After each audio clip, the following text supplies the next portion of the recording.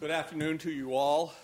I'm Ben Primer, Associate University Librarian for Rare Books and Special Collections, and I'm here to welcome you to the Hogarth Midnight Modern Conversation. This event is sponsored by the Friends of the Princeton University Library, by the Princeton University History Department, by the Princeton University Center for Arts and Cultural Policy Studies, and there will be a reception once we're finished at Firestone Library where you can see the exhibition if you haven't already seen it. Our speakers today will be introduced by James Stewart, who is the director of the Princeton University Art Museum. But he's here today under his hat as lecturer on 18th century European art with the Princeton University Department of Art and Archaeology. It's all yours, James. Thank you.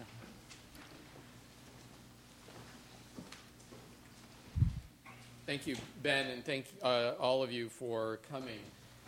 William Hogarth has been described variously as one of the first proto-modern artists, a pioneer of sequential art, a founder of the English school, and one of the most probing satirists in the history of Western art.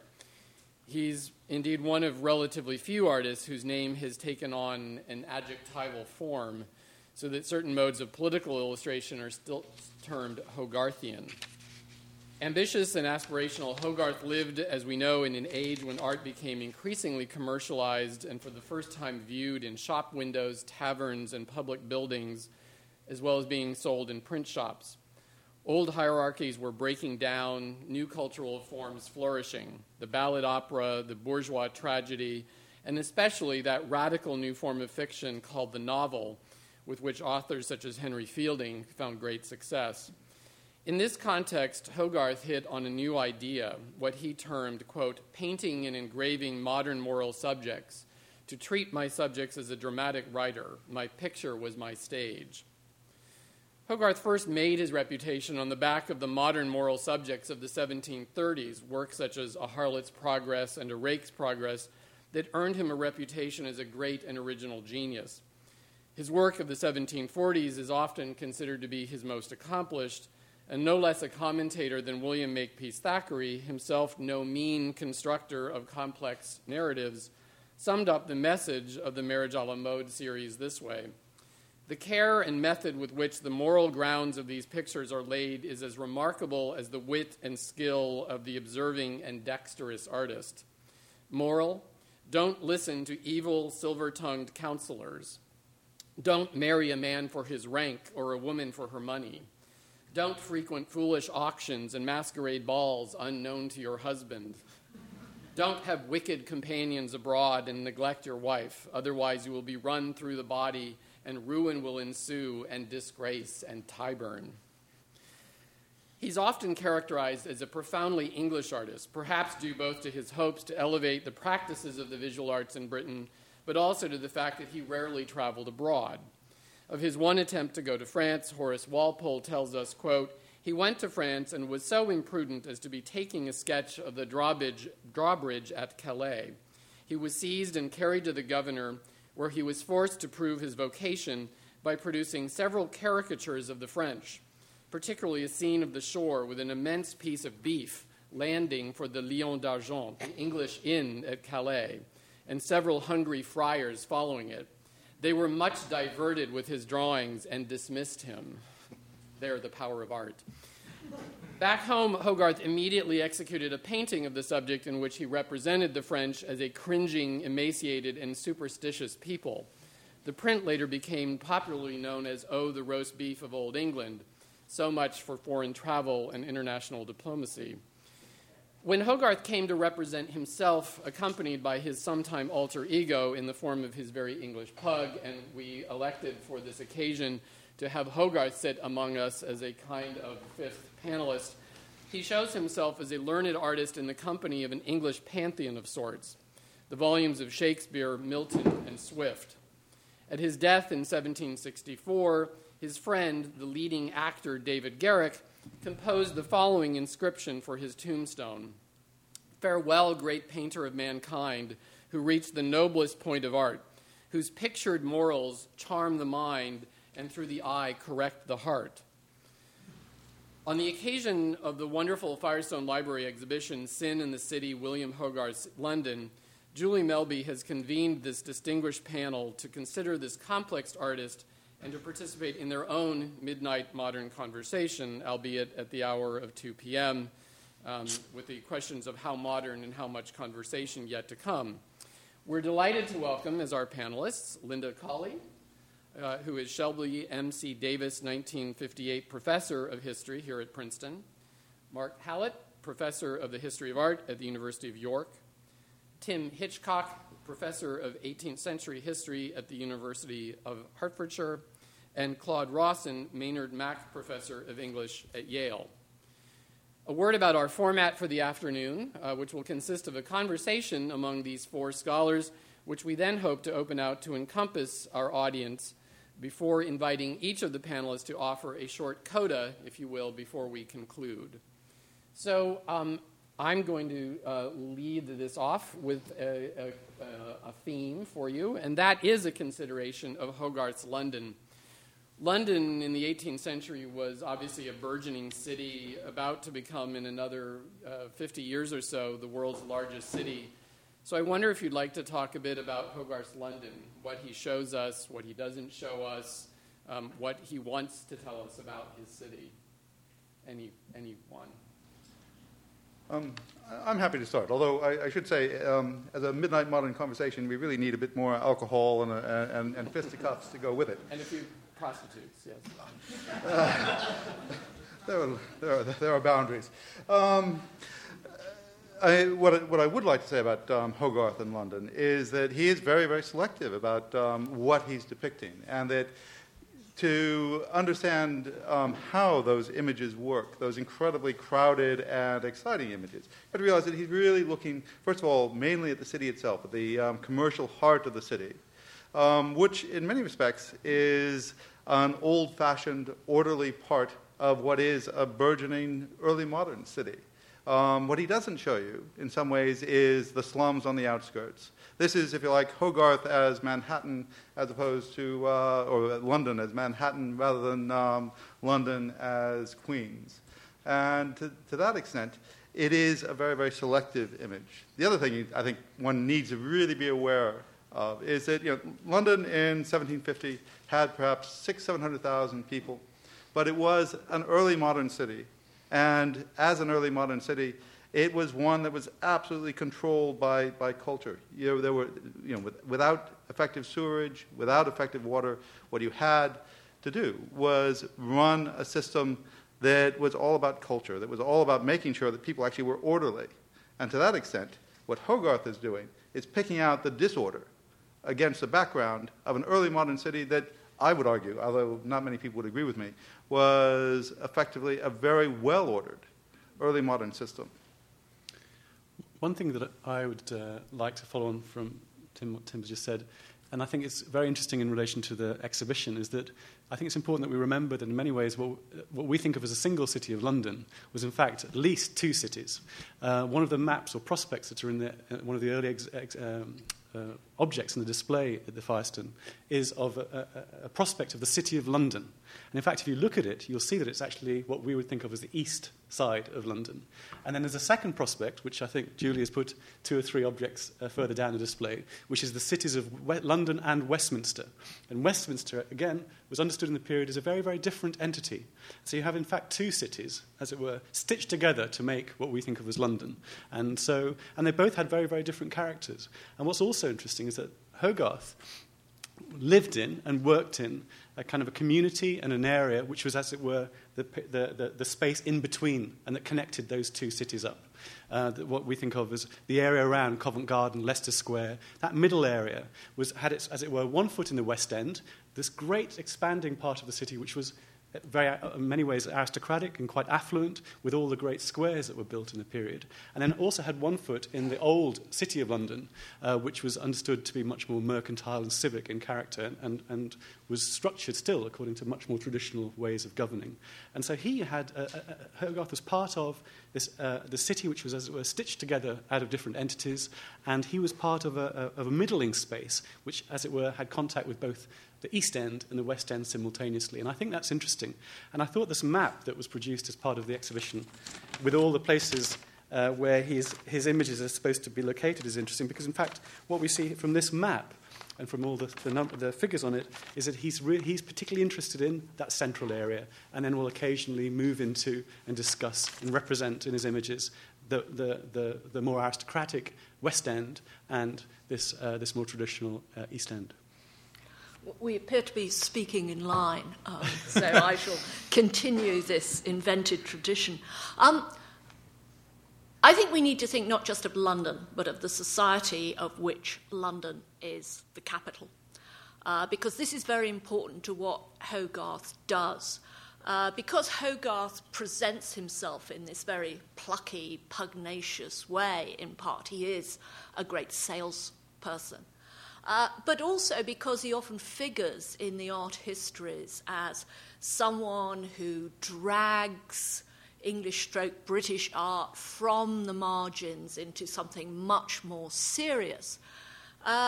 One can focus too much on Hogarth himself. What's very important about Hogarth is that he's born at the right time in the right place.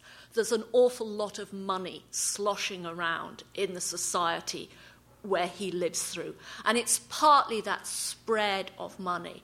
It's partly the society he's born in that is helping him do what he does. London is an extraordinary capital because, unlike any other capital at that time, it duplicates so many functions. It's the centre of finance, and London, by Hogarth's lifetime, is the richest financial centre in the world. It's the greatest port in Great Britain. It's the centre of government. It's the centre of the court. It's the centre, crucially, of print, something which is going to be so important to what Hogarth is doing. And although you wouldn't get this impression from Hogarth's crowded images, what's happening in the first half of the 18th century is that the British population is fairly static in terms of number, but trade, finance is burgeoning. So there's more money to go around a fairly static population.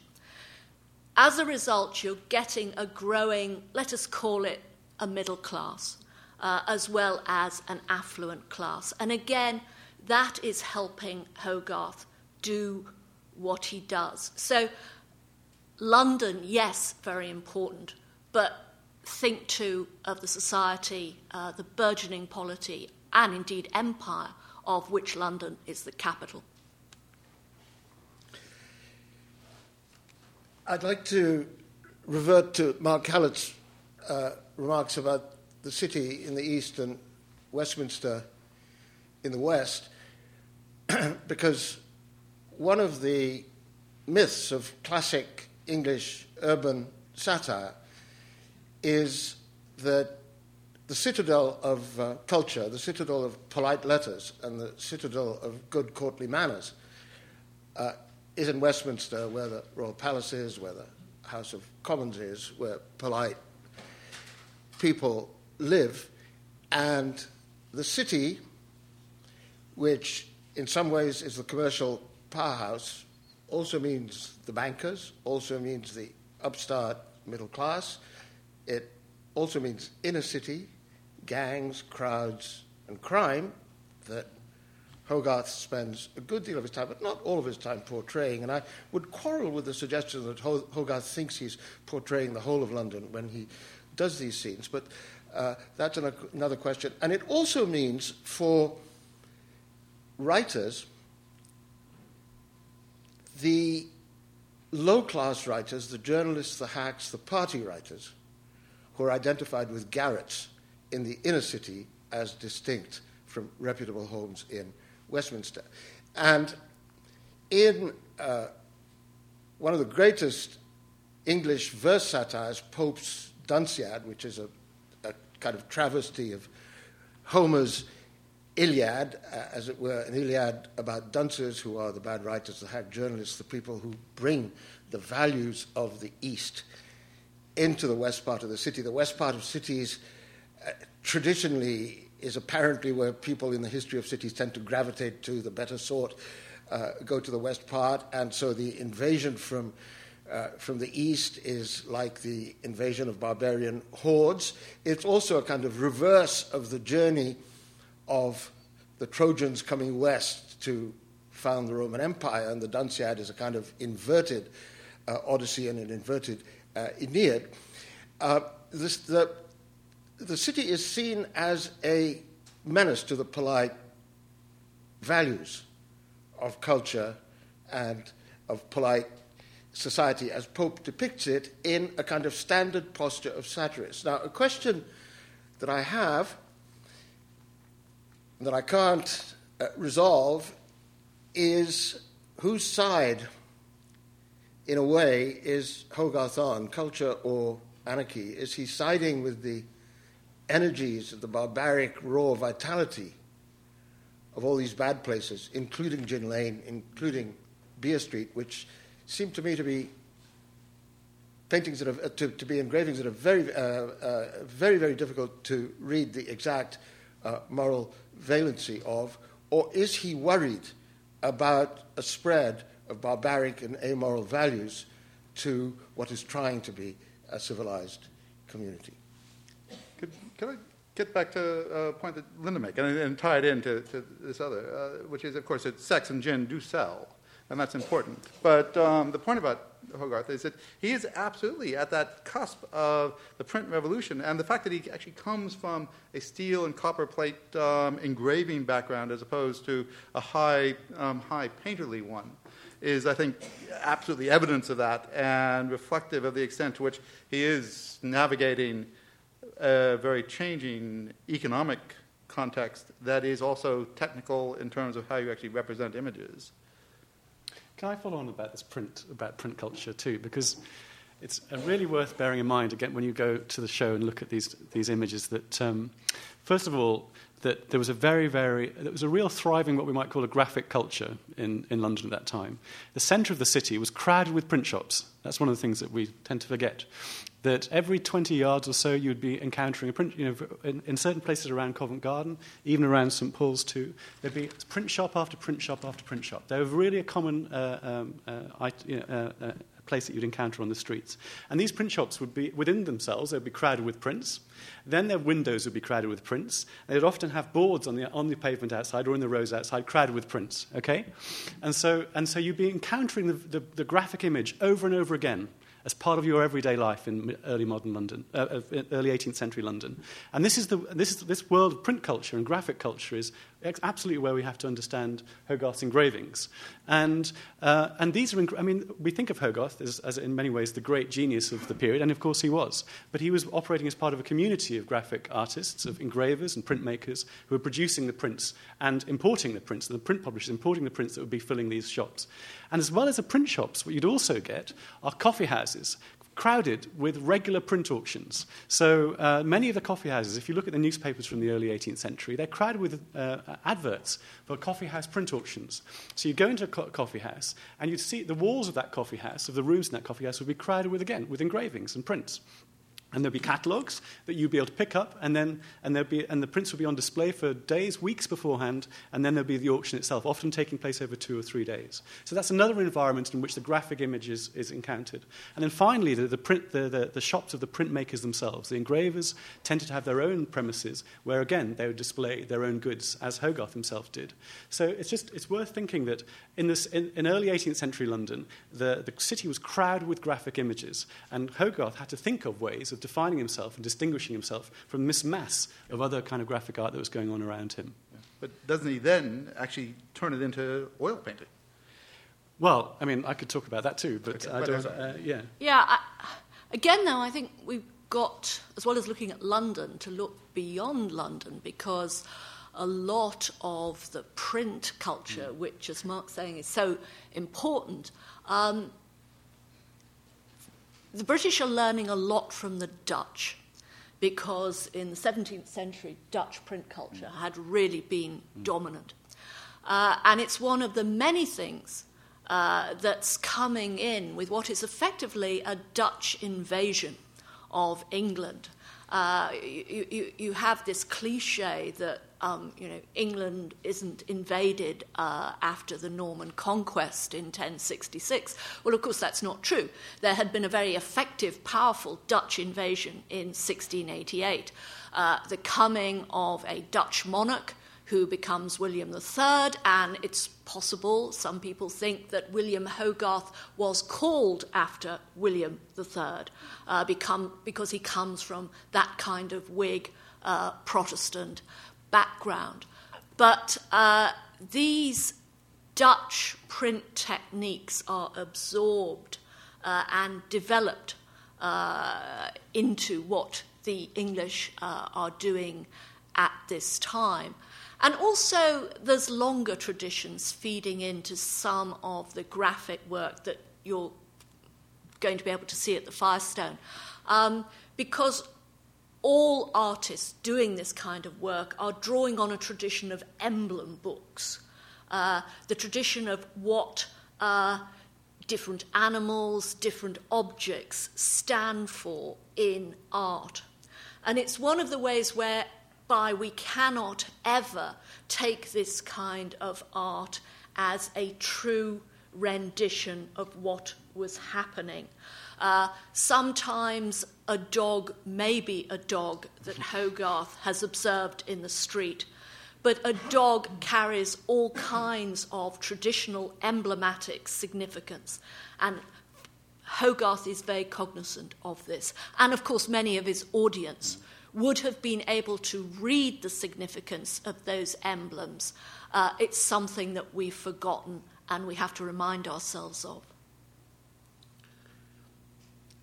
I wonder if I could raise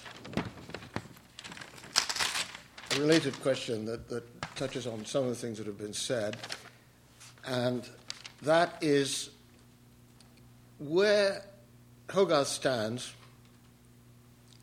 in relation to the changes in society that he's contemplating, and where in particular he stands on the issue of progress. All his progress pictures are actually about regress. They're about declines of characters and families. And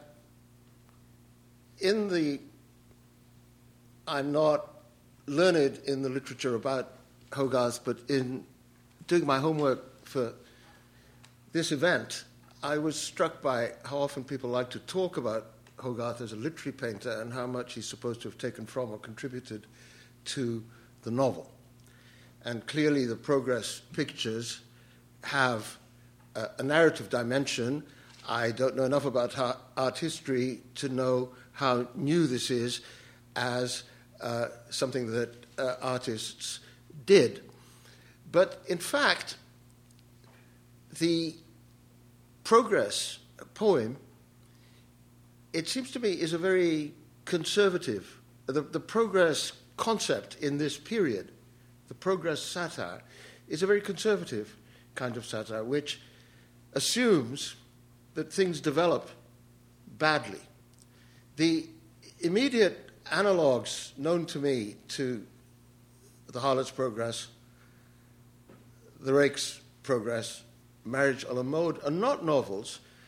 They are poems by Swift and Pope. They are The Progress of Beauty, a poem of 1720 about a prostitute who wanders the streets and whose charms fall away from her with age, and she's compared to the moon whose radiance falls away as the month progresses, and the moon can renew forever, but there comes a time when the prostitute will not be able to reconstitute herself prosthetically and cosmetically. There's another poem called Phyllis, or the Progress of Love, about a very prudish young lady who is the daughter of a merchant who rejects all suitors but finally runs away with a footman or butler and comes to a bad end. They have a quarrelsome marriage and run a pub. A very Hogarthian subject before any of the Hogarth pictures, but around the time when Hogarth was beginning to work. And it's worth remembering that the poem that I mentioned before, called the Dunciad, which is a kind of lament, is a kind of modern, it's an 18th century equivalent of the Waste Land, and the Waste Land is very conscious of Pope's Dunciad, incidentally, Eliot's Waste Land, a poem about the disintegration of the culture. This Dunciad, which retails a progress from east to west, shows a bad progress that corrupts the West, and the poem, before it was published as the Dunciad, was referred to in correspondence as the progress of dullness. Now, where does Hogarth culturally stand in relation to these issues? It seems to me to be a question we might be interested in addressing. Well, one answer maybe is to think of him primarily in relation to the genre of satire, and satire as and it seems to me that the best way to understand so much of his work is through that perspective of satire, which is not actually about necessarily taking sides, but is about offering a kind of an acidic and humorous critique of all aspects of contemporary culture. And one of the things that is very striking about Hogarth's prints that you see in the display, very, very differently in many ways to his paintings, which he operates in a very, very different mode, is a satirical focus and perspective, which often in the period took the form of the idea of the individual male figure roving the streets and acting. It's interesting, he's arrested as a spy, because in many ways a satirist is a spy. It's that notion of someone wandering the streets, operating at ground level, and so many of Hogarth's images are taken from the perspective of someone wandering the streets, and as it were, piercing the surfaces, the superficialities, the falsities of the culture and of the representations that surround him. And I think that in many ways that's exactly what so much of his art seems to take the perspective. And so in many ways it is right to compare him to Swift and to Pope, and that notion of a satirical perspective which pierces the illusions and the delusions of contemporary culture. And in doing so, what we see him doing over and over again is piercing the spaces of the street, of the surfaces of the street, so looking through windows, peering through doors, checking out spaces that are off the main thoroughfare, and seeing the kinds of forms of breakdown and the corruption and the sinfulness that might lie behind the seemingly polite, orderly facades of the street. So, yeah, I mean, I think that's very important. I think it's also important to realise that when you look at these wonderful Firestone images, there are many Hogarths, and you're only seeing a fraction of his art. Because he paints many portraits. You can see a wonderful example in the Frick. He's very good at painting women in a sympathetic way. And he does genteel conversation pieces, as John Barrell has pointed out. But in a sense, your comment on the satirical eye, I think you can test it even in some of his genteel paintings. There's one particular painting, and I can't remember what it's called. You will know. And superficially, it looks a very genteel, out-of-door painting of two clearly upper-class young couples. They're seated in conventional poses in a idyllic English rural landscape. And one looks at it and thinks, oh, how nice, how pretty. And then in the background, you see a haystack on which a very different kind of couple are copulating. And all sorts of questions emerge. You know, what is Hogarth doing here? Why was he allowed to get away with this in a painting for which he was being paid? Is this Hogarth's private joke? Perhaps the people who commissioned him didn't notice this.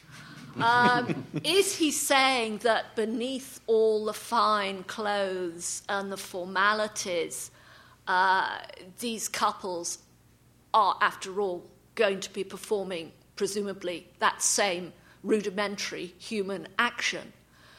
Or is he saying this is polite courtship, this is how it should be, as distinct from those vulgar peasants who are copulating in the open air? You can think about this, because, of course, being an artist, he doesn't write it down. He doesn't say, this is what I mean.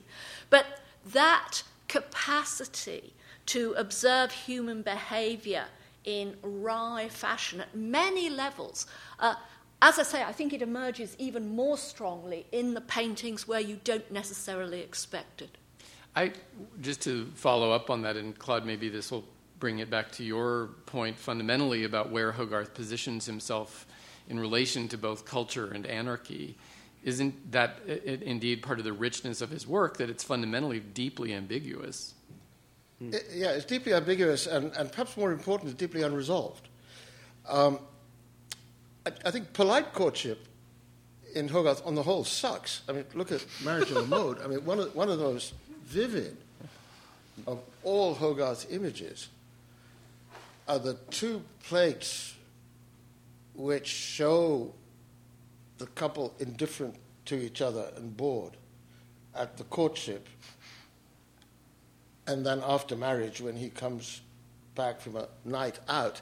And if you look at the detail of that, it captures so much the sheer inelegance and the sheer antagonism of a well-dressed, decorous, outwardly respectable pair of people. And compared to that, it seems to me that a lot of the brothel scenes have a wholehearted humanity that you might really want to consider embracing.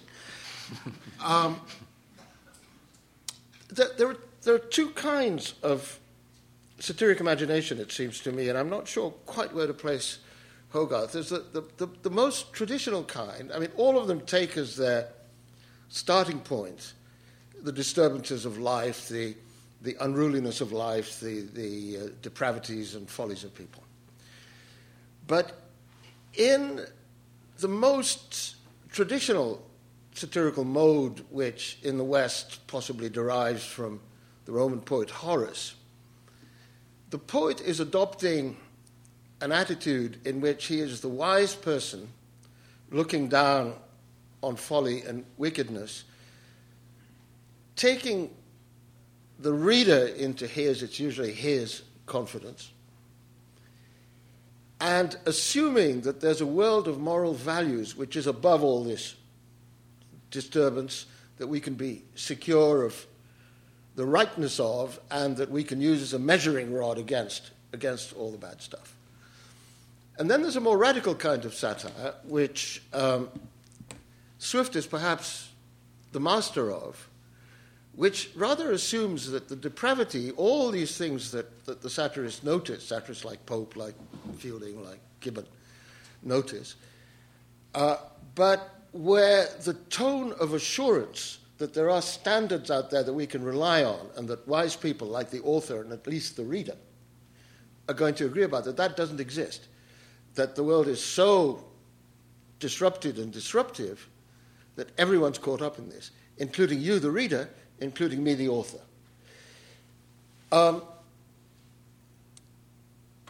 Something like that poses itself as a conundrum in Hogarth, it seems to me, because you can never be sure what the alternatives to the bad vitality are. There doesn't seem to be a good vitality.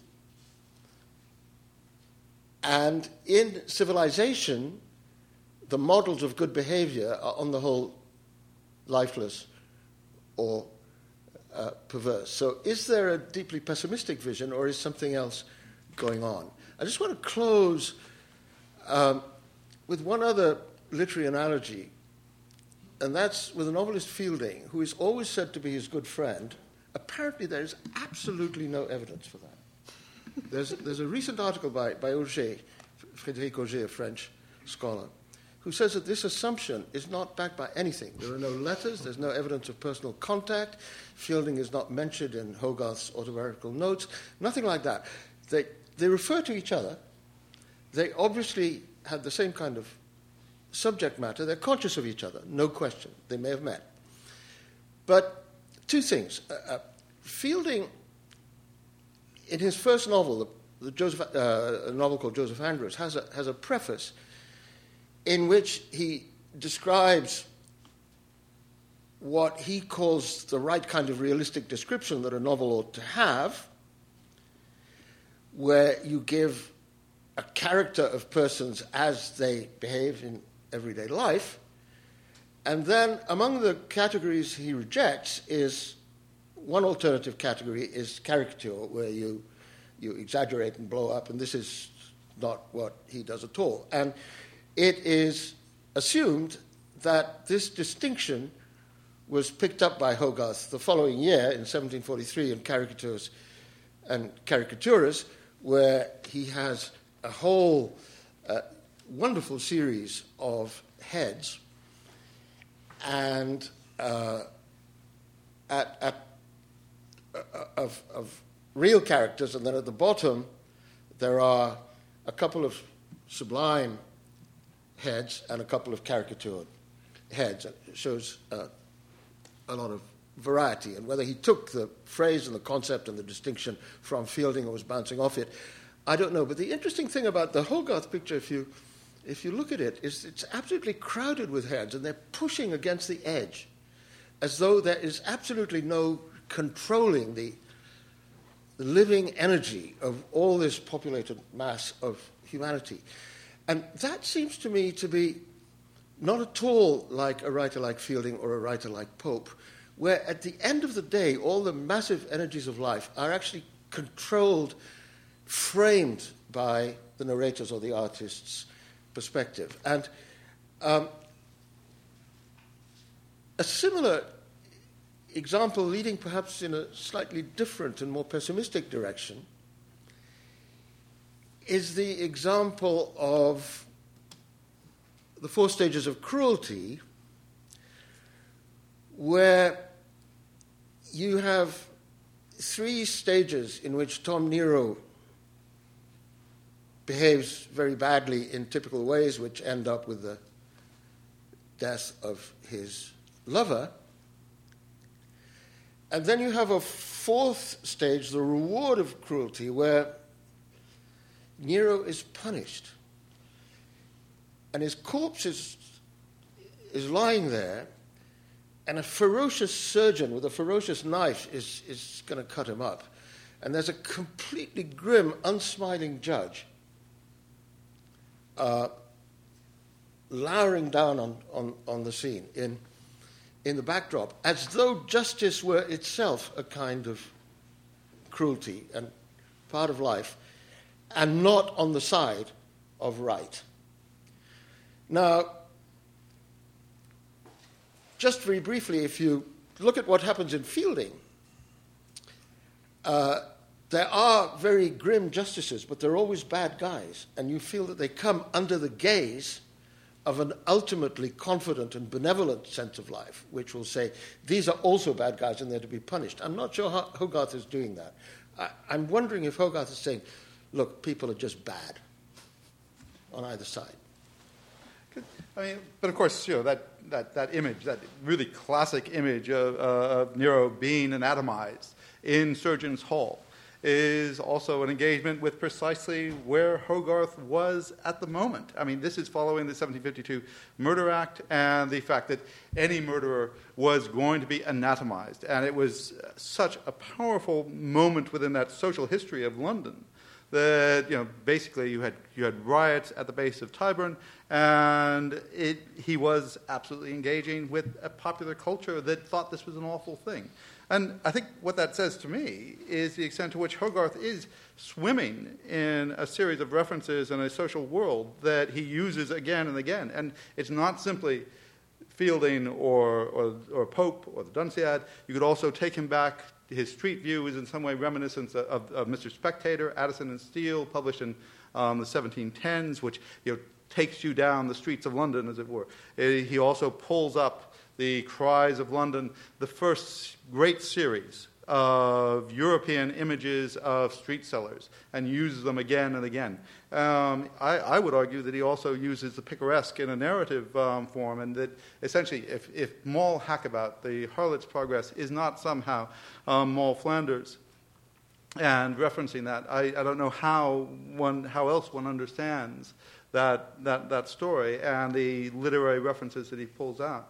So that in some respects, it's not. I don't think that we're ever going to find a single Hogarth, or indeed a single moral perspective. What he has is a very wet swim through a cultural tide that's going all over the place. I think, too, and this is part of his genius, and it's sort of emerging from this non-midnight modern conversation, that he lends his images to be looked at various ways. I mean, part of the reason he sold was that at one level he was conventional, in that these rise and decline, people being sinful and being punished. I mean, people were used to these kind of plots in art, in literature. And he appealed because he deals in images of sex and physical dissection and luridness, and that has an appeal. But what he also does, and this is important in terms of his commercial success, is that his images repay constant looking. And this is very important because although print is becoming cheaper at this time, still it's an investment to buy a print. And to persuade people to part with their pennies, you had to give them something, ideally, something that they wouldn't get from it just in one glance, but because people would put them on their walls, they would keep them. And so having an image that you can look at and keep finding different layers of meaning, this is what Hogarth is superbly good at. And when you look at the Firestone images, particularly if you're not used to Hogarth, it really does repay looking at them very hard. For example, in the Rake's Progress, look at the rake's eyes, because they never look at you. In fact, the way that the rake is not looking is part of the story, I think. In the first image, the girlfriend that he's betrayed is deserting, leaving pregnant, is beseeching him, but he doesn't look at her. His eyes are vacant. In the second scene, when he's rich, he's surrounded by all the people who are wanting his custom. They're a dishonest, eclectic bunch of people, and he isn't noticing them. He's looking actually in the wrong place so that he doesn't see that people are stealing from him. In the brothel scene, he isn't looking when the whores are stealing his purse. And in the last scene, he isn't looking at anybody either, because by that stage, he's insane. And you only see that by yourself. You have to look, because the rake himself does not look at you and does not. And the fact that the rake is not seeing is part of the reason that he comes to the downfall that he does. So these are images that you really have to scrutinise, and I think it's why people valued Hogarth and collected him so much. Yeah, I'd very much second that. And it is interesting, this issue of looking, because as Linda says, these are images which really ask you to look in great, great detail. But they're also about looking in the way that Linda just talked about the rake imageries of being about his lack of observation. And it's fascinating if you go to something like the Industry and Idleness series and you look at the imagery, and we're talking about looking at the imagery of Francis Goodchild, the hero, the supposedly positive role model of the industrious apprentice. And the closer you look at those images of him, at least for me, and actually for a lot of others, certainly for the students I teach, the more doubtful one gets about what he's actually seeing. Because one of the interesting things about what Hogarth does with the imagery of Francis Goodchild is that he constantly is showing him, as it were, a little bubble, in a kind of a polite bubble of space, which is separated off from the street and from what's actually going on around him. And so constantly, whether it's in the final image where he's ensconced in his coach, or whether he's in his house and only looking through the window and seeing a certain thing, where there's a barrier between him and the street. And when he actually turns his eyes away from Tom Idle in this one scene when they come together, and doesn't see that because he's turned his eyes away, that corruption is going on, a bribe is being given. That idea of a certain kind of respectability actually bringing with it a loss of sight, or a loss of ability to be able to scrutinize the city, is really fascinating. Of course, it's always played off against the idea that we, as the viewers of these images, and Hogarth himself, have a kind of perspective, a much more clear perspective, which, as it were, sees around the corners, sees through the windows, sees down at street level, and is able to think about the relationships between the kind of spectatorship that's, as it were, boxed in, separated off in a kind of a polite culture, and that might be taking a place elsewhere. And so there's this play with sight all the time, and again, referring to the thing that Claude was talking about earlier on, about this idea of uncertainty about things like authority and about the figures in the anatomy theatre. Even with the imagery of the harlot's progress, for instance, this is a satire not only about the harlot, but also about all the men that she comes into contact with, all of whom are shown to be in some way or other corrupted. And so there's this constant critique against authority alongside this critique of the obvious protagonist. Claude, you had... Yeah, I was going to say, it strikes me as amazing how many of Hogarth's pictures are actually about people not looking at what other people are doing, or people doing things like picking pockets or feeling thighs or bottoms, which the other people in the picture don't see. And this leads me to a reflection I had independently of this, that Hogarth's pictures have at least seemed to me to have been amazingly open to narrative elaboration by other people, whether it's Trussler or Judy Edgerton or whoever it might be, revealing things in the pictures that one never saw before, including some of these secret acts that are presumably meant to see, one is presumably meant to notice but doesn't because there are so many of them, but also because I think they are loaded with a degree of narrative content that then encourages all kinds of critical ego trips. Tim, did... Yeah. No, I just wanted to note that when you then put it back to the specific moment when these things were being created, I mean, half the figures are real people. I mean, so the critique and the narrative and the reuse of that early 18th century moment is continuous. I mean, so just in The Harlot's Progress, Justice Gonson, a reforming justice who was in the middle of trying to clean up prostitution, is shown coming through the door.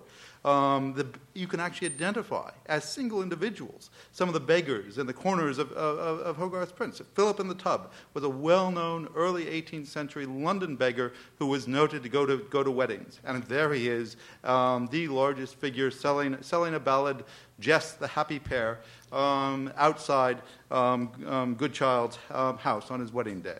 And to do that is really rather dangerous, first of all. I mean, people must have been deeply upset. And it also is very visceral and specific to that place and that moment. I wonder if we, maybe to follow up on some of these points, couldn't say or probe a little bit more deeply about the question of what it is that Hogarth's doing narratively that might be unique. Mark, maybe you could offer a little comment starting on the visual narrative front. How do you contextualize him? Well, I mean, both against others who went before and others in his own time. We talked a little bit about that, but I think there's much more to be said.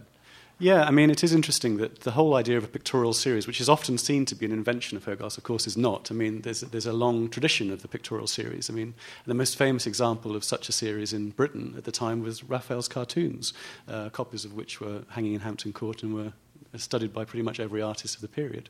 And so they've been seen to be, they've been seen to be a format that had been used for a variety of purposes, but particularly, I guess, in that idea of a kind of a high art of historical painting, historical narratives, whether it's from the Bible, and mythology, or from actual history. But what we see Hogarth doing, I think, with the format is fascinating, because he really thinks about the notion. He knows he's working. He's producing series. He's really interested in what you can do with a series. So one of the things, for instance, I'll tell you that I'm fascinated by with, say, the Rake's Progress. I mean, you could say this about all of the series are fascinating, but say a Rake's Progress is the way in which, for instance, if you go to look at them after this talk and over the next few weeks, you'll see that so many of them have, of these prints in the 12 images of a Rake's Progress, have doorways at either side of the image. Okay, and so there's lots of things you can say about that. So that you have people coming in and out of the image from left and right. You could say this is very theatrical. It's like the stage, where people, it's like a farce, where, of course, people are racing in and out of doors. What's also fascinating about it, in terms of a pictorial linear series, is it allows you as a viewer to walk through, or to look through, as it were, from one scene to another, and it gives you a kind of a passage through the series. So he's using this idea of these doorways as a kind of a metaphor for, and a prompt to, the idea of moving from one image. As it were, you spill out of one doorway from, say, one image, and then you wander into another. And these doorways provide that kind of metaphor, or that kind of aperture out. And again, this idea of things kind of spilling out of the sides of the image is something that he does over and over again. Industry and idleness, the way in which he uses, look at this, the way in which, for instance, Francis Goodchild and Tom Idle will be on one side or other of the image, the kind of the virtuous side or the negative side. And the way in which in the images of Francis Goodchild in Industry and Idleness, the compositions of the pictures featuring Goodchild are always dominated by geometry, by rectangular, by uprights, by verticals, by a very ordered world. And then what you find in the images of Tom Idle is that the compositions are sprawling, are broken down, are chaotic, fitting the narratives of decay and breakdown. One of the fascinating things about, if you go and look at the Industry and Idleness series, the images of Tom Idle so often have holes, punctured places where people can fall through at the bottom of them, holes in floors, trapdoors, water, things which people fall into and fall through. And whereas the world of Francis Goodchild seems much more stable and secure with plenty of foundations. And of course, when you look across the series as a whole, he's playing off this imagery of geometry and order against this imagery of breakdown and chaos and chaos.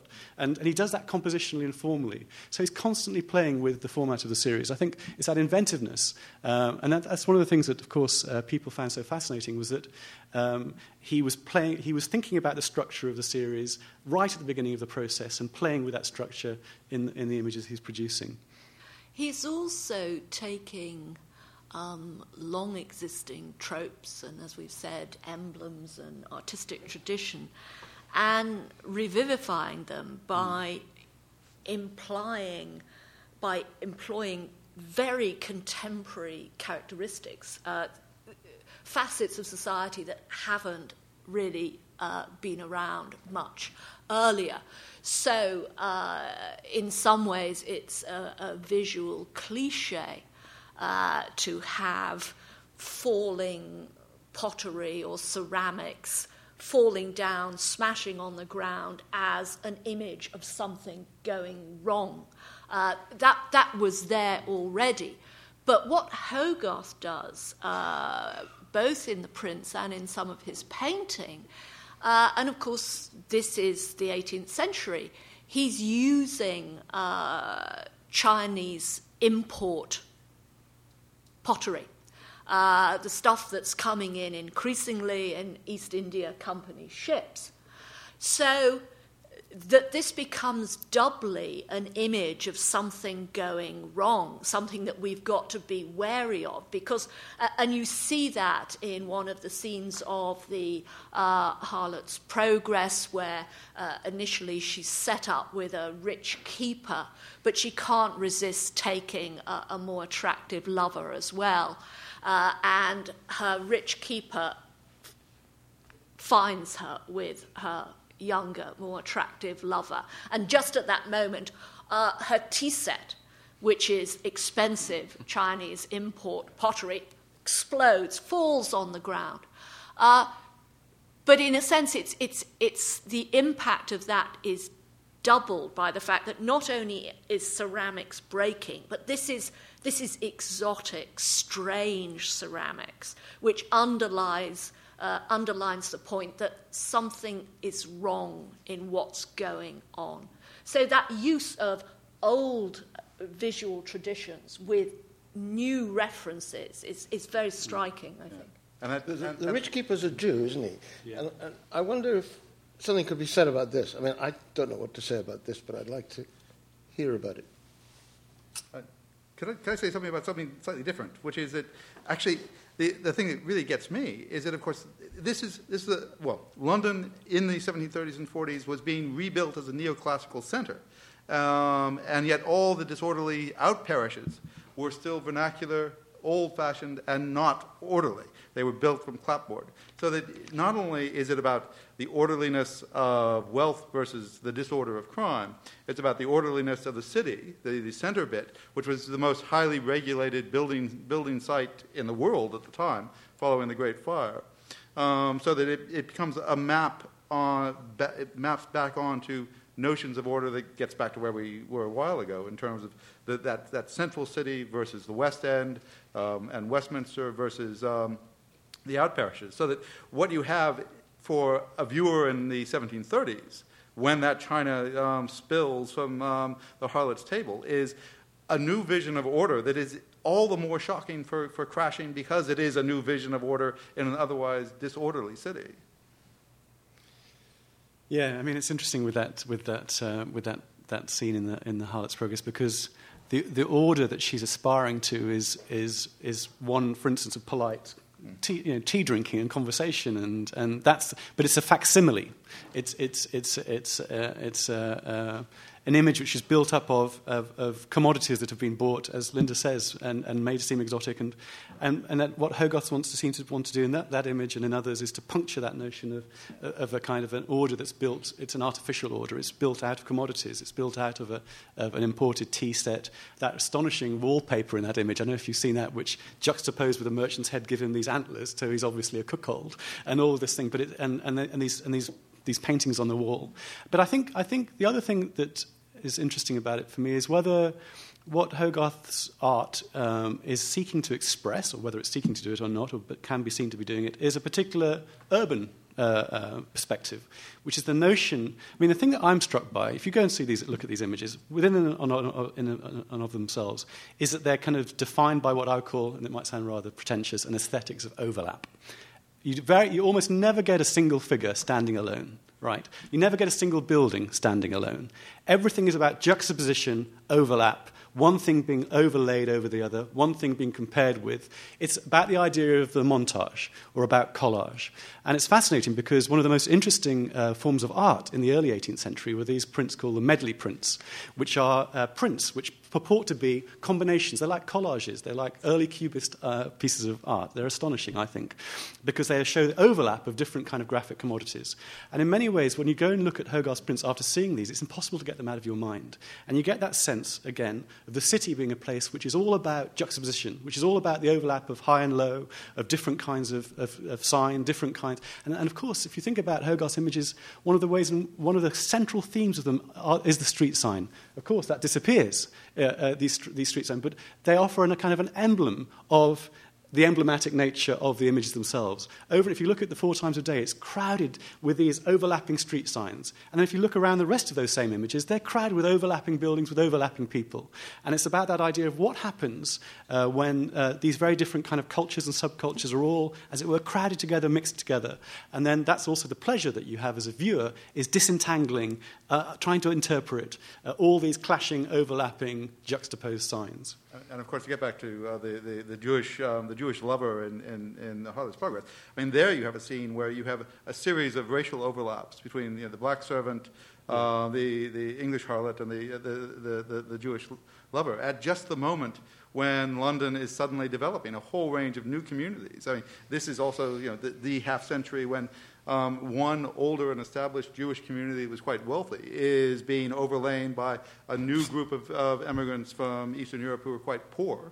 so that the power of that overlap extends not just to the visual, but to the significant signifiers that those visual signs do something with. Well, all of these things seem to me to be part of what make Hogarth modern. What do you make of his own sense of these series in particular as modern? I doubt very much that it's necessarily what we value in them for their modernity, that he is making images of a city in transition where these cultures are coming together side by side with this overlapping, for example. What do you think Hogarth meant about them as modern?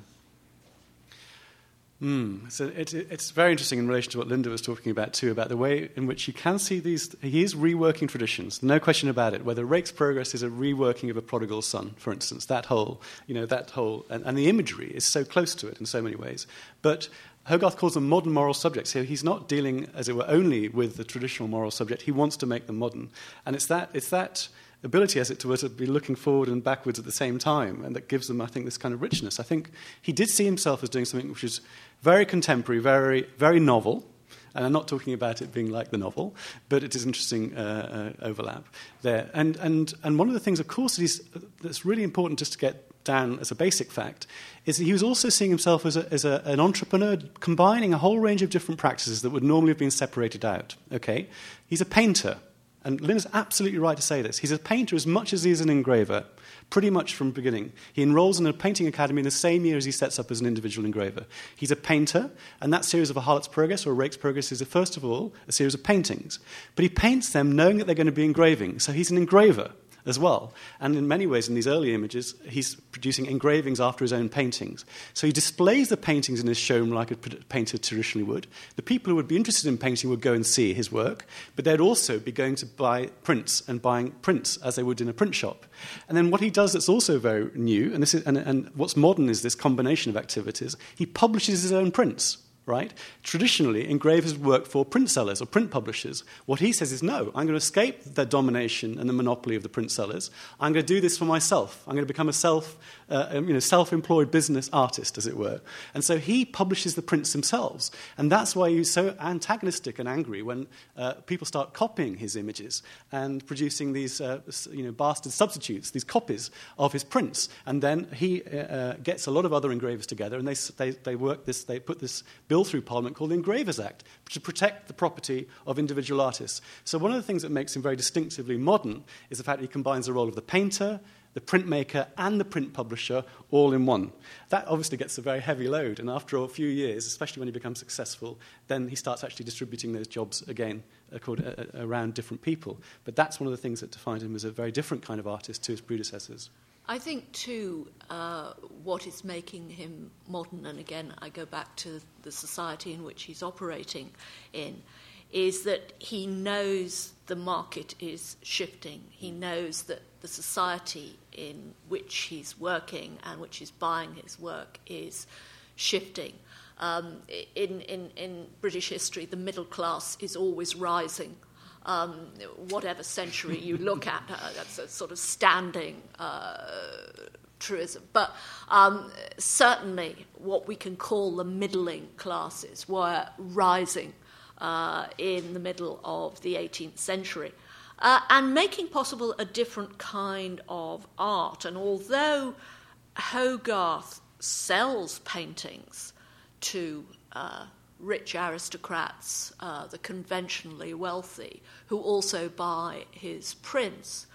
One of the things he is self-consciously trying to challenge is the traditional elite view of art, that the only kind of art that matters is French old masters, Italian old masters, from the kind of continental European countries which have always been associated with fine art.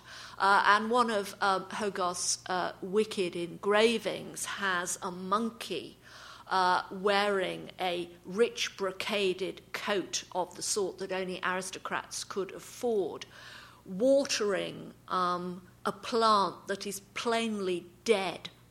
And the plant is labelled French old masters, Italian old masters. And what he's mocking is, here is an aristocratic monkey still obsessed with these dead continental European old masters, ignoring all this wonderful, new, boisterous British art made by people like me. He does tend to overdo that. And there's also a conflict within his nature which grows, I think, as he ages, because like all of us, he wants to win across the board. And at the end of his career, and there's a very sort of sad episode at the end of his career, Hogarth has sort of forgotten almost that he was a sort of rebellious artist wanting to do new stuff. And he becomes obsessed with the idea of doing a sort of classical painting in the old master of the manner of a sort of much more conventional topic. And the result, most people think, and certainly I think, is something of an aesthetic disaster. Because at the end of his life, Hogarth also wants to be taken seriously as a certain kind of painter. But for much of his career, he does see himself as championing a new kind of art, a more nativist kind of art, catering to the shifting social orders of the society he inhabits. I think this is one of the things that, again, makes him so unusually interesting in the century, is that he's doing all those things. But I would maybe slightly re-emphasize the point that you were making, Linda, that he was doing much of that all the way through his career, that he was aspirational for many years. You know, his desire to be taken as a legitimate maker of painting of a certain kind, you know, that when he's making these, let's call them grand manner portraits, he's, again, largely working within a pre-existing framework and not challenging it all that much for a long time. And yet then he allows himself, and somehow the culture, as you made the point earlier, allows him to do these things that are also undercutting the very things to which he's aspiring. And one other thing maybe we haven't talked about that relates to all of this, of course, is that we're dealing, I think he's appealing to a particularly interesting constituency, particularly in relation to the urban constituency to which he's primarily addressing himself, which is it's a highly literate and unusually politicized and politically involved constituency, and one that was very familiar. I mean, I think one very important aspect of all of this is the rise of not only print, as in graphic art, print culture, but also things like the newspaper, and the first daily newspapers beginning in London. I think in 1700 is the first daily newspaper. But this idea of a world of newspaper culture, and if you look at those newspapers from the early 18th century, as all of us have to do as part of our professional lives, is you'll be astonished at the kind of range of different kinds of product that are being advertised, including print. So Hogarth always advertises very, very heavily in the newspapers. And in those newspapers, you find products being advertised which range from the most recent translation of a classical text to adverts for instance, the most recent quack medicines being sold by a medical practitioner, that range from, as it were, the high and the low. And then you think about Hogarth's own images, which are so densely packed with written inscription, increasingly. It's interesting. If you go from the Harlot's Progress to A Rake's Progress, one of the ways in which he makes this it's a classic sequel, by the way, A Rake's Progress. It's bigger. It's more spectacular than the one that went before it. And in many ways, you might say it's like Godfather 2. It's almost, it's better than the first one. But one of the things, and includes new inscriptions underneath every image compared to the first one. But text is flowing in. It's another form of kind of overlap, invasion of the energy and the animation that Claude is talking about, is that these are images which draw upon that older graphic tradition, actually, where text and images are understood in relation to each other. And he brings that right to the centre stage. He brings that into contemporary ambitious art. Whereas that idea of text and image being very closely related to each other was the traditional purview of what were called the penmen. A penman was someone who was both very good at engraving, imagery and reproducing imagery, and also very good at engraving lettering. He brought those skills into ambitious contemporary art. And so his images, rather than those produced by his contemporaries, are crowded with texts. And part of their pleasure is that detailed analysis of all those little texts that flood their way through his images and that give them that extra complexity. And I think that's actually part of a culture where you're not only getting a massive graphic imagery on the street, but also the newspapers, the new publications, as kind of coming into this culture. Presumably, though, you can only get that really in the prints. You can't get that in the oils. So that, in a sense, what you also have is that technical journey from apprentice through painter that is in tension. No, I mean, it's fascinating, and it's fascinating the different role that text plays in his prints compared to his paintings, and also, of course, the legibility of text in his paintings is so much less. Mm-hmm. And what you find when he turns them into prints, he adds more text to them, because you can read them. Yeah. When I teach the 18th century, inevitably, depending on what the focus of the course is, it's always striking to me that when we get to Hogarth, there's a sense of relief in the room, that my students relax in a certain way. And I think some of it responds to some of the points that we've been talking about, that there is this kind of jigsaw puzzle of decoding, that one can keep going back to them and find this rich tapestry of detail. Or that there's humor to be found. Another aspect, I think, that I pick up on for them or from them is that they're responding in part because there's an unusual sense of empathy. And that's something that maybe we haven't touched on, and that's the kind of emotional tenor of much of the work. For me, as I say, empathy is a characteristic that I too find in many of the prints as well as in some of the paintings. His portrait of Captain Coram, for example, is often lauded for having an unusual degree of identification between painter and subject. I think it's another reason why it's sometimes hard to talk about the prints with clear labels. Are they satires? Is he mocking his themes? Where does his emotional affinity lie? Because he at times does seem to be remarkably empathetic with the narratives he's telling. So I wonder if empathy is something, maybe Linda, you'd start here, since you broached or touched around this a little earlier. Yeah, empathy, but also humanity. And I think, again, with the prints, this is what helps give them so many layers. We've talked about this earlier, that you can't decide immediately or at all whose side he's on, because he humanizes everybody. If you look at the first image of the Harlot's Progress, and at a certain level it's a tear-jerker, because here is this naive girl who's arrived from the country. She's never been to London before. And you see she's put down on the floor because she's terrified. She's in an inn in swirling London. She's completely lost. And she's put down on the floor a basket in which there's a dead goose. And round the goose's neck is a label, "For my loving cousin." And the cousin was supposed to meet her so that she'd have somebody to pick her up and look after her. Instead, she's picked up by a brothel madam who takes her into a life of sin. And you feel deeply sorry for her because she's been let down. And there's that level of empathy which makes all these images deeply ambiguous.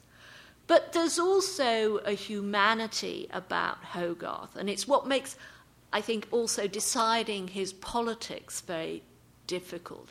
I've already said he's very good with depicting women, but also, and we've actually, it's included in the exhibition Over the Road. One of the astonishing paintings Hogarth does is of his 6 servants. And it's an extraordinary image because it's I mean, we don't know how representative it is, how naturalistic it is, but certainly these are working class people painted with great dignity. And it's very, very rare to get a straight portrait of servants at that time. And the fact that Hogarth thought it was worth doing that perhaps tells us something. But then perhaps not, because some people have looked at these servants and said, oh yes, but look at these servants, they're not touching each other. I think that was me, wasn't it?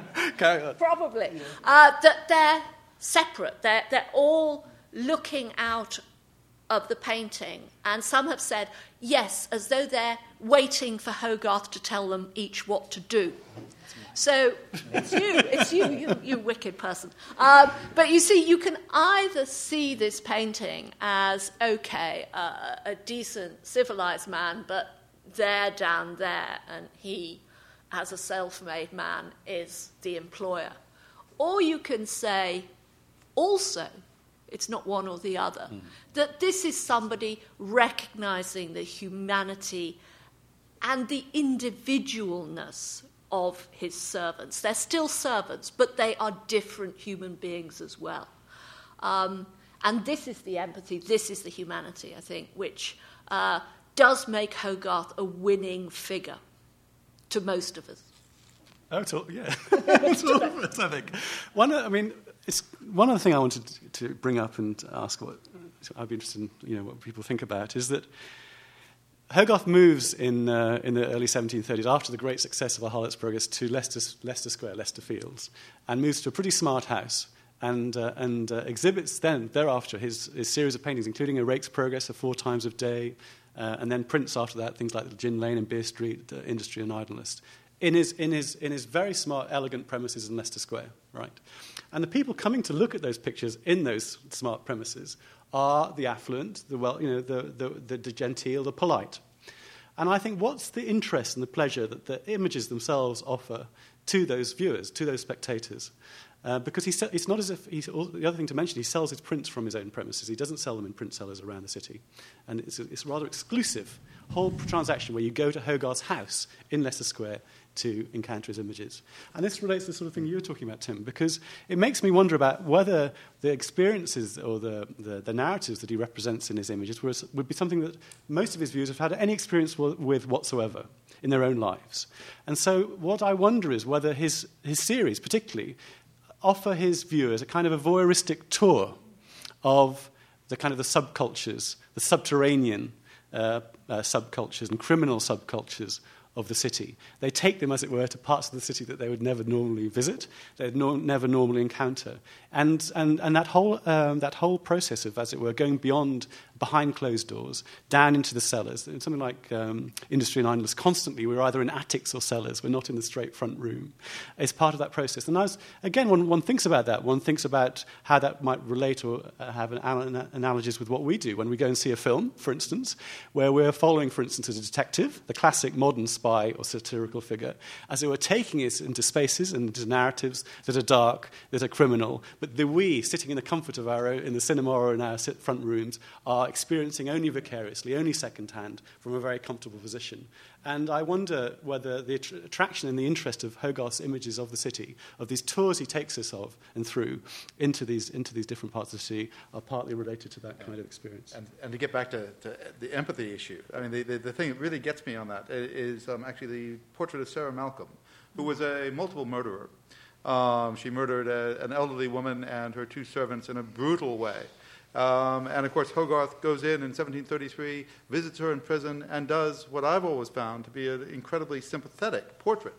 So that if you map that back onto his servants, or you map that back onto all of those characters in the corners of his prints, it strikes me that what you have is an ability to empathize that isn't judgmental in a powerful way.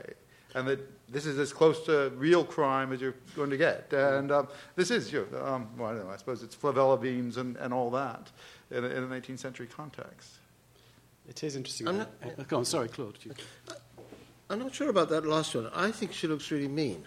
I think she looks hard and nasty. And isn't there some comment by Hogarth to this effect? Yeah, no, it's true. On the other hand, the empathy issue arises, it seems to me, in a very interesting way, in a especially interesting way, in Gin Lane and Beer Street, where you have this stereotype contrast of this foreign drink, gin, which is ravaging society and makes people behave in depraved, disgraceful, and miserable ways.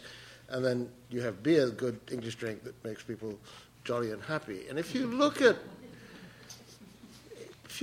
Gin Lane, it really is very, very grim indeed, and clearly a very biting kind of social critique on the state of society. I'm just wondering how much commiseration and pathos play a role in this picture nevertheless. And looking on the reverse side at the jolly, bucolic, beery, nationalist portrayal of Beer Street, you have the man with a paunch in the middle who's very unappealing. And I wonder if there's a kind of empathy in the unappealingness itself, that there is a quality of sort of shabby humanity about him that is much more effectively empathetic, if you like, than would be a stereotype picture of a happy fat man. That there is a kind of dimension of nuanced human perception in Hogarth's mode of caricature that is part of empathy. For me, too, that goes back to the point I think you made earlier, that so often the noble characters are the ones who don't seem to be having any fun. The ignoble characters may come to a really bad end that we wouldn't wish on ourselves, but in the meantime, they have had fun, and that probably matters. Maybe this is a good moment to open this out a little bit and see if there are themes, questions, comments, concerns from the floor, areas you'd like to take this we haven't yet taken ourselves. There is a microphone in the room that Julie will help to distribute. If anyone does have a question. Yes, the young woman in the middle.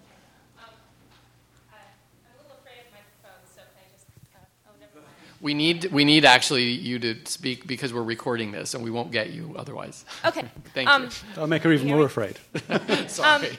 Well, Yes. I sort of want to return to the question of Hogarth as a satirist, of his own image of himself as a satirist, because I think there's this satiric tradition going back to classical times, through the early modern period into the 18th century, of the satirist is implicated in his own work. And I think this was brought up especially when you were talking about how he gave his affluent customers a glimpse into these sort of very lurid scenes, but to have depicted them is to have seen them, and to have seen them is to have been implicated in them. And this reminds me especially of this episode of The Spectator, in which the Spectator is wandering through the streets, and he comes upon this young prostitute who tries to get him to go home with her, and he won't do it, but he still feels somehow responsible for her plight. And I was just wondering if you had any ideas about that. It's one for you. I think it has everything to do with that. I mean, I'm just trying to think about this in comparison with Swift, who seems to be in the written medium, the writer who most completely and uncompromisingly exemplifies the idea that he's caught up in what he says about the human animal. I mean, the burden of his satire is not that things are rotten because society is rotten, but that society is rotten because people are rotten. You just can't fix that. You can only palliate it. You can only live with it. You can only create conditions in which it is moderated. in some way. And I don't see Hogarth as having quite that kind of harshness of vision. But I'm very interested in the question because I don't see him quite belonging in the more comfortable camp of the Popes and the Fieldings and the Gibbons, where you, gentle reader, and he, the author, are together secure in our values and not quite implicated in this mess. I mean, I think Hogarth has some of this. It may be that it's harder to define because he is visual and not verbal. But it's a very important question. I mean, if we have to categorize these things, I think it becomes very difficult with Hogarth. Can I follow that up? I think there's two things that might be interesting to mention, is whether the satirical perspective on Hogarth's part changes over his career. And it seems to me that by the time you get to Gin Lane and Beer Street and the 4 stages of cruelty particularly, there's a kind of an anxiety. It's interesting about Gin Lane. Actually, Claude's absolutely right. There's very little empathy there, whereas earlier in the 30s, 4 times of day, you get the family, the homeless families sleeping out in the streets. There's great empathy there. As Linda was saying, with Harlot, it's really subtle. But there's a certain kind of anxiety about what's happening to the city in those later images, which actually where the satire does become seemingly more moralistic and judgmental, and the empathy quotient, as it were, disappears. But it makes me also think about across a culture, across time, about moments when satire seems to be particularly powerful and relevant. And why, at this time, is it just that Hogarth as this great genius, as it were, emerges, or whether satire was seen to be a really relevant and central art form at this moment, whereas later, in the 60s and 70s in the 18th century, before the emergence of, we talk about the emergence of Gilray and Rowlandson in the 1790s, but then you think, are these about moments of crisis in our culture? Even in modern Britain, there's the satire craze of the 1960s, and then the satire that really emerged in the period of Thatcher, Prime Minister Margaret Thatcher's period in office, where the satire during the New Labour government was very feeble. There was very little satire about that. And interestingly, in contemporary England, satire seems to be emerging once again. And so it's an interesting idea that Hogarth satire is seen as relevant because of a sense of crisis, a sense of lack of resolution. And I think that actually we've touched upon this over and over again about this sense of a culture and a society which we always say about cultures being in flux, but was very self-consciously in flux. It was self-consciously uncertain about class, about this rising middle class, about the city, and about how it can be ordered. And at those moments of crisis, satire seems to come right to the fore. And it's no coincidence that you get this great moment of satire, whether it's with Swift and Pope and Hogarth in this period. And there seem to be other moments when satire doesn't seem to be quite so central as an art form. And I think the elephant in the room, actually, is religion. We haven't talked about Hogarth and religion and how that feeds into his satirical vision. Because Hogarth, as far as I don't think Hogarth knows the classics, does he? So, the classics could have given him a certain take on satire, but certainly religion must have fed his satirical vision. And I think the religious side of Hogarth's art is often forgotten or put to one side because of the stress on modernity and urban growth and middling classes and whatever. But here is someone who is, after all, deeply Protestant, who's producing images of sin, death, and the devil, who uses images of the Ten Commandments in particular ways. But there's also a strong anti-clericalism in Hogarth's art. Almost always when he represents clergymen, the satirical vision comes uppermost. But I don't think religion is satirized, but religious ministers often are, and religious people who seek to take advantage of religion are satirized. So I suspect that that's actually one vein of Hogarth his images, his mind, which needs a lot more attention, the element of religion in his work. That ties in, it seems to me, with the kind of ultimate question one might be asking that's at the heart of the issue you've raised, and that is the extent to which Hogarth gives us the sense that in portraying depravity, he is or isn't suggesting, I'm also in this myself. With two great contemporaries, Swift and Johnson, you have writers who have what they often talk about as a secure Christian faith, a belief in, even if the world is incorrigibly depraved and life is bound to be unhappy, there is a happiness, an eternal happiness for the virtuous at the end. But both writers actually, in their intimate thoughts, record moments of doubt about that and actually ask God for forgiveness of those doubts. So they can't be guilty of doubting God, since that's a product of the reason he has given them, but they can't assuage those doubts, and their duty is not to resolve them, but to live on as if the doubts were not going to have an influence on their conduct or on their moral example or whatever. So that there is a kind of sense of inextinguished personal anxiety and guilt that, in the case of a writer like Swift, who may be unusual in this regard, takes his satire freely into a sense of his own shortcomings.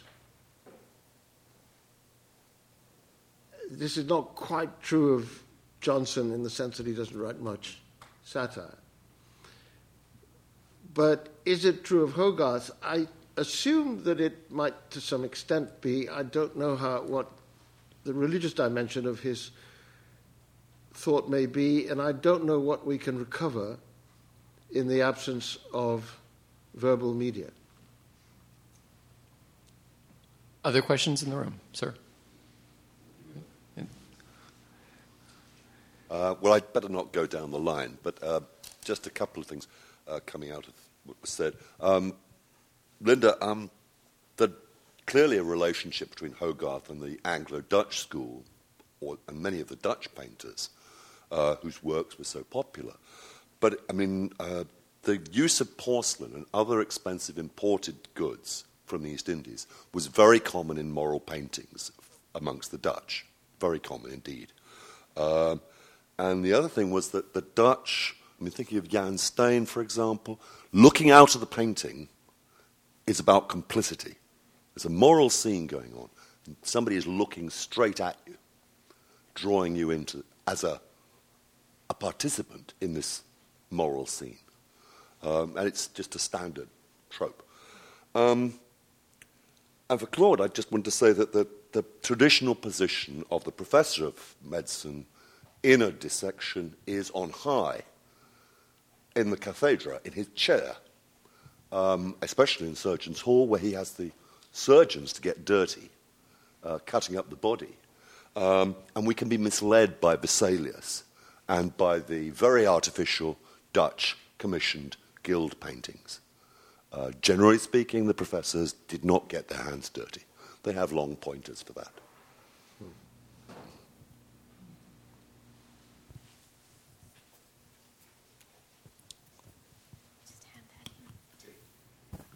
Thank you. Some of the things that were said at the beginning about the society that produced these engravings and prints led me to think of questions about audience, which I think have been partly answered as the discussion has gone forward, but it strikes me that a contradiction has perhaps emerged as to who the intended audience was, whether it was aristocratic or middle class. So I started off with some basic questions. I mean, how many of these were produced? What would be the print run? What would be the cost? We were talking about this was a society where lots of money was sloshing around. And so who would have had the money to have bought them? Are these images of London intended? We talked about all these print shops in London. You walk 20 yards down the road and you see another print shop. So are these images of London essentially intended for Londoners? Are they being distributed out to the countryside? The empire was invoked, so are they going further afield? And so I was just wondering who he saw as his audience, or maybe he didn't have a vision of who his audience was, and that didn't matter, but then who actually was the audience for we these? know quite a lot about his audience, and his audience stretched from, if I can answer this one, if that's okay, his audience seemed to, I mean, it depended on the media and the kind of object he's producing. So an image like Gin Lane will obviously, or you might not see, will had a different imagined audience, possibly, or certainly, than a commissioned portrait or a commissioned conversation piece. But his, if we think of a kind of a staple audience, it would be described as, I think, this literate, relatively affluent, middling community plus aristocratic clients. Often aristocratic clients who in other forms of their patronage would have distinguished themselves for being interested in contemporary British art or for being a bit different to the kind of, following the kind of, the stereotypical aristocratic collecting practices that Linda described, which were very true for most patrons. But there are a number of aristocratic patrons who distinguish themselves by their interest in contemporary British art, even if they also collected Italian and Dutch old master paintings. So my sense of it is that this is certainly one of the great, I think, the problems that have dogged Hogarth scholarship is this sense that they're kind of populist or popular images in any way that we might recognise. Even something like, and I'm saying even, something like Gin Lane, sold as a sixpence, that was the cheapest of his prints, was still something that wasn't geared towards either culturally or economically to the poorest, certainly not to the people he was depicting in Gin Lane, right? And so that was he was always aiming, as it were, towards a middling or an aristocratic clientele. And as I said, that varied according to the different kind of object he's producing. And then in terms of print runs, it's interesting. I was very struck going through the exhibition this morning that the caption to Harlot's Progress says that this sold approximately 1,240. I thought, wow, if that's approximate, I'd love to know exactly how detailed you can get. I thought, great, that's great. So that's the kind of number. But it's interesting, again, with the print, what would happen, just to talk about the mechanics of sale, because I think you're right to bring this up, because we haven't really talked about that. With the Harlot's Progress, for instance, people would go to see the paintings on display, and then they would subscribe half the amount that was charged for the prints up front, and so Hogarth, and it was done by subscription, and then once the prints were done, and sometimes the prints would only be in the process of being made when the consumers would come to the showroom, and then they would get the final set, and then pay the second half of and that was a rather common practice, especially in terms of literary production, but it was something that he, as part of this kind of entrepreneurial dynamic I was talking about, he brought into printmaking too. Well, how much is sixpence? I mean, it's 5% of a labourer's pay, I would think, wasn't it? Yeah. So, well, no. It would. I mean, you could easily earn that in a day as a labourer. Sixpence, yeah. And I mean, let's see, what would it be? The average artisanal wage would be in the region of 21 shillings a week. So it's quite £50 a year. Yeah. If you're doing well, yeah. Very well. I mean, of course, the other thing is that all this kind of feeds into a broader culture anyway, and in the sense that you're consuming it whether or not you're buying it. And the example I always like is actually coming from the Beggar's Opera, which we haven't discussed, but which of course Hogarth illustrates, where you get people standing, describing themselves as a real Macheath, in court. These are highway robbers who are themselves modeling their own behavior and self-image on that. And of course, when every time the Middlesex bench complains that every time the Beggar's Opera is put on in London, the crime rate goes up. And they actually write to Garrick and pleading with him not to put on the Beggar's Opera because it's going to ruin all of our lives. I think the significance of these prints at both extremes of society are incredibly difficult, and this obtains throughout the 18th century. That, I mean, it is possible for somebody poor, if they're in London, if they're passing a print shop which has a print in the window and they happen to notice it, it is possible for somebody without paying to see these images. How many did? How will we ever know? Also, some of these images are put up in coffee houses and in taverns. They are referred to probably in cheaper drawings that have not survived. I mean, there's all sorts of cross-fertilization. So there's a lot of question marks there. But it seems to me there's a lot of question marks at the very top. I mean, what is the politics of this? And we haven't really talked about the politics, the satirical vision that Hogarth and his contemporaries and people who come after him afford of the powerful, the aristocrats, the politicians, the monarchs. And it's always tempting, I think, to infer that the uninhibited nature of some of this graphic satire and the fact that it's apparently allowed indicates that 18th century Britain, was oligarchical, unequal, but there was a kind of rollicking openness about it. And you get that interpretation of the 18th century in certain scholars, uninhibited, they told it as it was, an unequal society, but in the end there was liberty. Well, possibly. Or it could be that precisely because the circulation of these images was a limited one, that the politicians and the powerful let it be. And we have conflicting evidence of this. I think it's the Duke of Newcastle. Again, you will probably know who is down saying, I don't understand these prints. I don't know what they mean. But I think he goes on to say, but they do have an effect. And one wishes he would have gone on further and explained, what effect? Please tell us. But I think that because we know a bit about circulation, but we don't know that much, and because it's impossible usually to reconstruct cases of the act of looking and what people felt when they looked, it's very, very difficult, I think, to judge the precise contemporary audience and the range of contemporary response to these extraordinary images. I wanted to make a little point to connect it back to his interest in the Copyright Act, and that is, of course, that it's not incidental that a part of the reason he was pursuing this was to try to maintain his prices, and that he only lost control of that, as I recall, after his lifetime, when the prints were restruck and prices dropped. And then presumably they did begin to find a wider socioeconomic market at that point. I'm sure he's very rich now.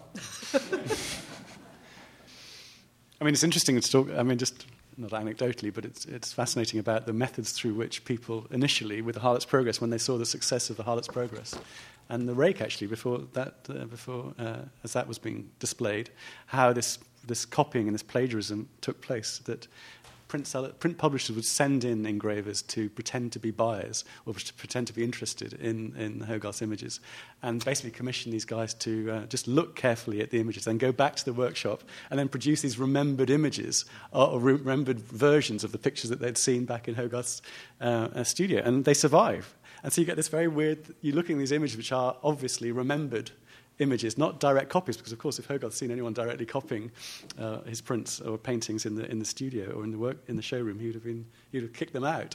So you get this kind of these weird images which are kind of slightly like blurred, like slightly drunken versions of the originals because they're all built on memory. One of the other aspects of this issue of the promulgation of the images that I love is, of course, when they start showing up in other media, when they're put on porcelain punch bowls, for example, so that you're literally drinking punch out of a bowl that's been embellished with a scene from one of the progresses. Including the modern conversation as well. Yes, the gentleman toward the back.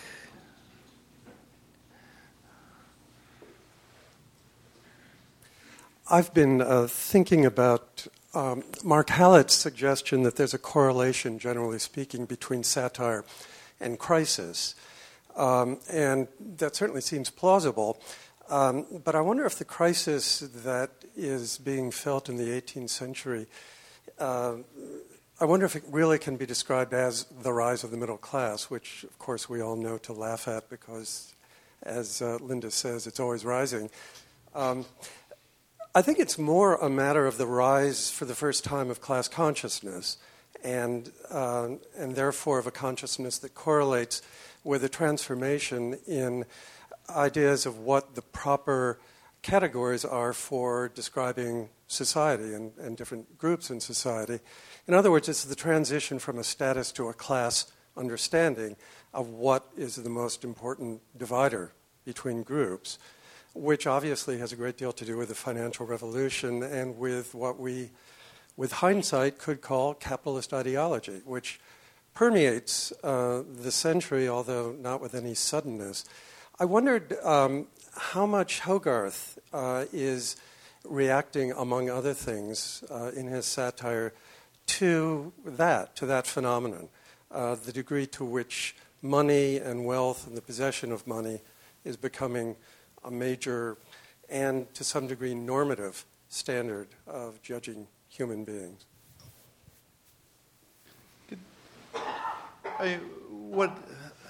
Earlier on, we were discussing Hogarth and modernity, and it struck me that at the time that what was really interesting was that he himself used the term modern and modernity, and what he understood it to be, and as far as I read it, is actually a transition from a 17th century style of parish government and community that's embedded within a religious narrative and is embedded within a notion of community as an organic thing. And you go back, basically this is just beer and skittles, parish feasts, and the ceremonial round of the year in the city.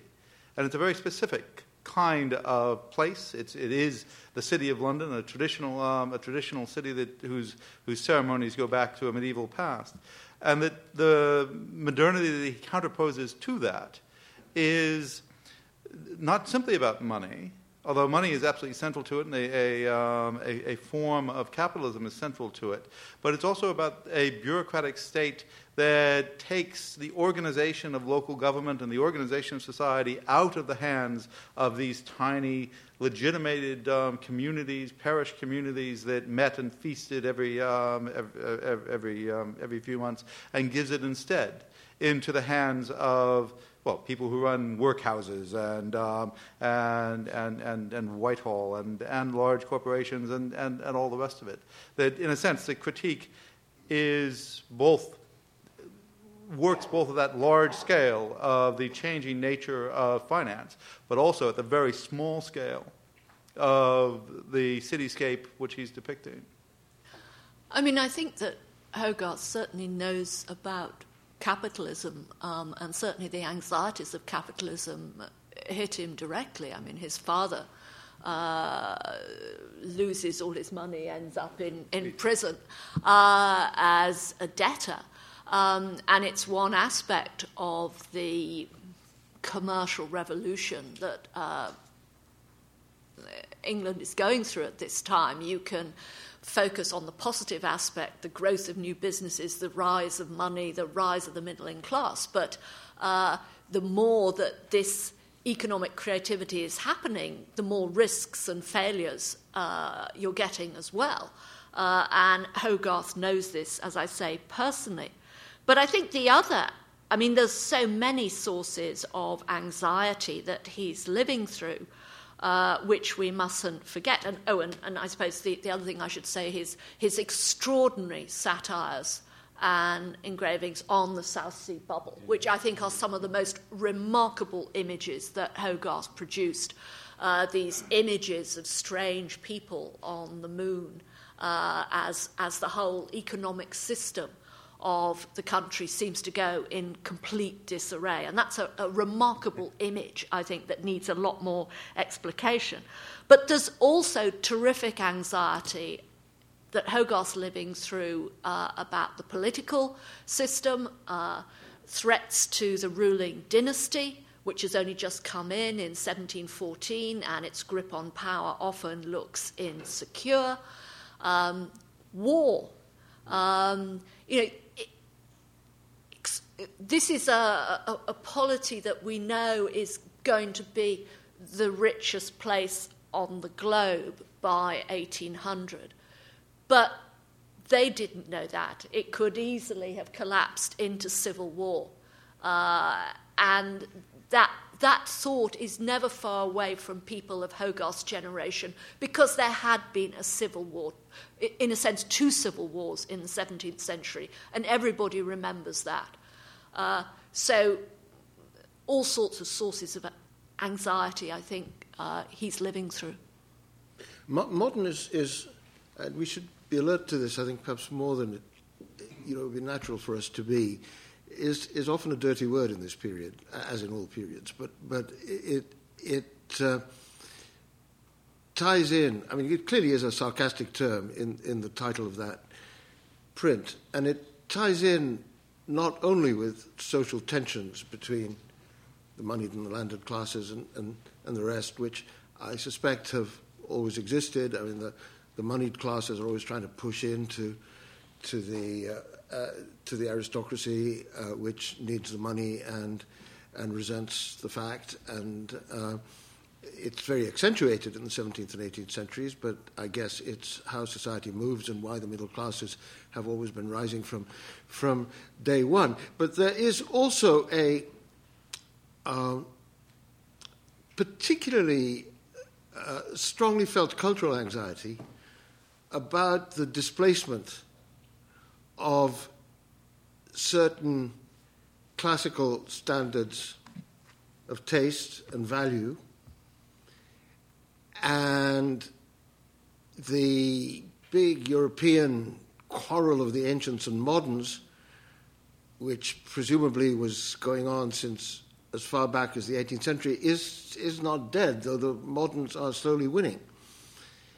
It's what the Dunciad is about. It's what a lot of 17th and 18th century satire is about, and satire is essentially a very conservative genre, resistant to the modern.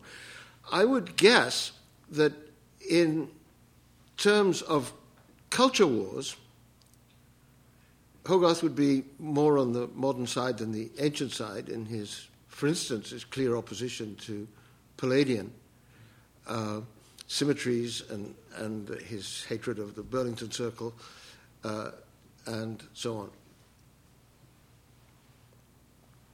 A last question from the floor? Yes. Thanks. Just to go back to religion, I'm very glad you mentioned civil wars. And picking up on, I don't really know how this plays out in Hogarth, but there's one thing you can say about Dutch representations of common people in the later 17th century. They often represent enthusiasts as people who are out of control of their bodies. In other words, the claim for the direct presence within one of the Holy Spirit is a mistake, as Jonathan Swift tells us too. It's a mistake for gross bodily urges. Now, it seems to me that, and correct me if I'm wrong, Hogarth doesn't play with that very popular football, and he's common people are corpulent in different ways, and the category that strikes me is sympathy, which has been running throughout the discourse this afternoon. And there's a phrase in my head, a sentence. I did some work in and around Hogarth years ago, right at the latter end of what I really know about, and it was, and I don't know whether it was Hogarth or somebody else, but saying it is possible for the working man to have taste. After all, we trust the baker to make our bread taste good, to put enough salt in it. And perhaps someone on the platform can remember accurately who that was. But it does seem to me that something has really shifted when the representation of the populace as misdirected religion changes and it becomes one of sympathy. That's quite remarkable. I mean, there is one very striking image of Hogarth basically attacking all modes of religious enthusiasm. And different... It's in the show, yeah. Yes, yeah. different bodies completely taken over by different kinds of fanaticism, Methodism, the woman who it was believed for a while by various experts could give birth to rabbits. And they're all crowded into this one frame. But he also does a single version of Mary Toft, giving birth to rabbits. And the people who are, of course, being satirized do not include Mary Toft herself. They include all the doctors and elite figures around her, confirming the existence of conies running across the floor. That's right. About sympathy, it is a very important issue, I think. And, of course, just to fill in the picture, as it were, the most famous instance and example and representation of sympathy, or one of them at least, is all the imagery that he was involved in organising and producing for the Foundling Hospital, which is built around the narratives of sympathy, you could say. So, again, I mean, the thing that... just from my point of view, and I know you were going to ask for summaries, James, but this is one... It's kind of not a plea, but a suggestion that we might remember, or we have to remember, that the kind of imagery that's in the Firestone is one strand or one category of Hogarth's imagery. He is also producing, as Linda says, portraits of the great clerics of the day, even as he's attacking them in some of his satires. He's producing history paintings for the hospitals, including and the Foundling Hospital, as well as the kind of satirical art that we're looking at. And I mean, I was involved in this exhibition at the Tate a few years ago, where it was structured around the sense that as you went from one gallery to another, you'd suddenly be encountering a very different Hogarth, and we get an astonishing and in many ways a central image of Hogarth in this display, because what he has remained most famous for, and properly I think, is his great satire. But it's one strand, and the challenge in many ways is to think about how those different things relate to each other beyond media, beyond thinking about printmaking and painting, but think how, and because he does suddenly become much more fragmented when you see him doing one thing in one genre and a very different thing in another. It becomes even more difficult to work him out. Now, I offered you the opportunity for any concluding remarks, stray thoughts, last words. I won't require that of you, but would any of you wish to offer something further before we adjourn? No, I think people should go and look at the images. Hogarth would have wanted this. Yeah. Well...